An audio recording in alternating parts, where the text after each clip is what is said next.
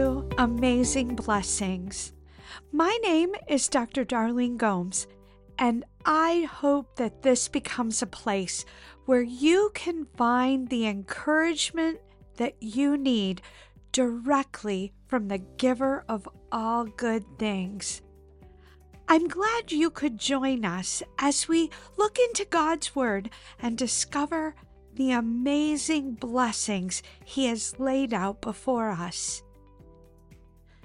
The last time we were together, we looked at Psalm 46, 1 through 3, and were reminded that God is, therefore we will not fear.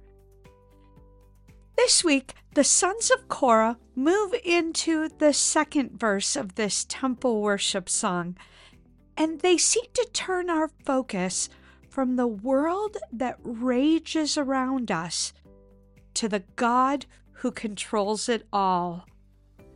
Let's look at Psalm 46, 1 through 3, and then add on 4 through 6. God is our refuge and strength, a very present help in trouble. Therefore, we will not fear, though the earth gives way, though the mountains be moved into the heart of the sea, though its waters roar and foam, though the mountains tremble at its swelling. Selah. At the end of verse 3, we get the notation of Selah. While the exact meaning is unknown, it is usually interpreted as a musical pause, a stop and listen, or a raise the note to make it louder and refocus attention. Either way, the sons of Korah clearly are giving us a break. Verse 4 continues with, "There is a river whose streams make glad the city of God, the holy habitation of the Most High. God is in the midst of her. She shall not be moved. God will help her when morning dawns. The nations rage, the kingdoms totter. He utters his voice, the earth melts. The Lord of hosts is with us. The God of Jacob is our fortress. Selah." There is such a wonderful contrast between verses 1 through 3 and verses 4 through 6. The Selah seems incredibly appropriate between the two. We start out this section with a wonderful view of the city of God, the holy habitation of the Most High. Those, by the way, are titles that refer to Jerusalem. But interestingly, they don't seem to be looking at the Jerusalem of there right then. Jerusalem doesn't have a river running through it. It only has small streams. Yet, in Revelation, it says that from his throne flows the river of the water of life. And the title, the City of God, is the specific name given to Jerusalem in Revelation chapter 3, verse 12, and again in chapter 21, verse 2. It is not the current name of Jerusalem, nor was it the name during the time of the sons of Korah. That brings us to our first amazing reminder of this stanza. After looking at the raging world around us in verses 1 through 3, where will we focus?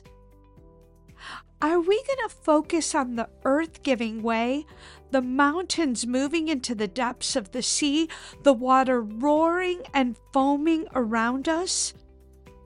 Or will we focus on God and His promised future?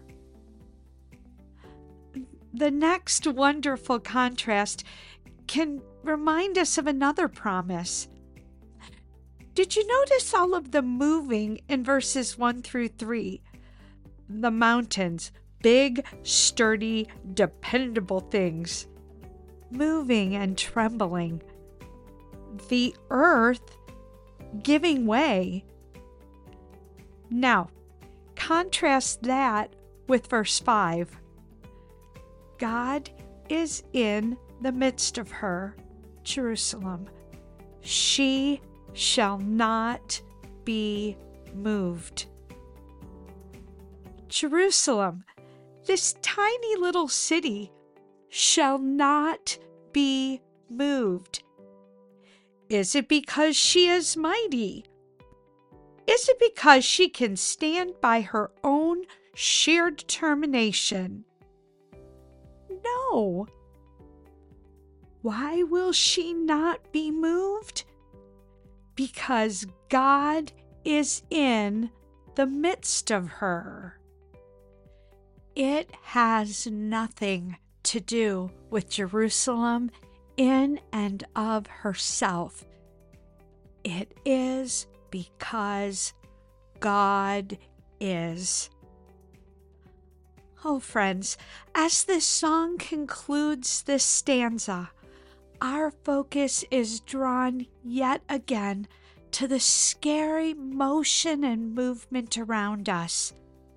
The nations rage, the kingdoms totter, the earth melts. But check your focus.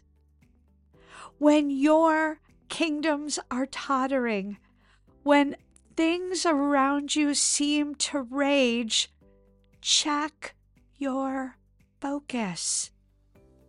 Verse 6 wraps up with the needful reminder. The Lord of hosts is with her. What an amazing blessing in just the first two stanzas of Psalm 46. God is, therefore I will not fear. The Lord of hosts is with us. Thank you so much for joining us today. If you'd like to sign up for your weekly dose of amazing blessings, please subscribe to the podcast. And if you'd like to share the blessings with others, you can do so through the podcast or through the newsletter. You can follow me at Leading to Wonder on Instagram and Facebook. And you can join the weekly Leading to Wonder newsletter at darlenegomes.substack.com. Thank you for joining us and have an amazing week.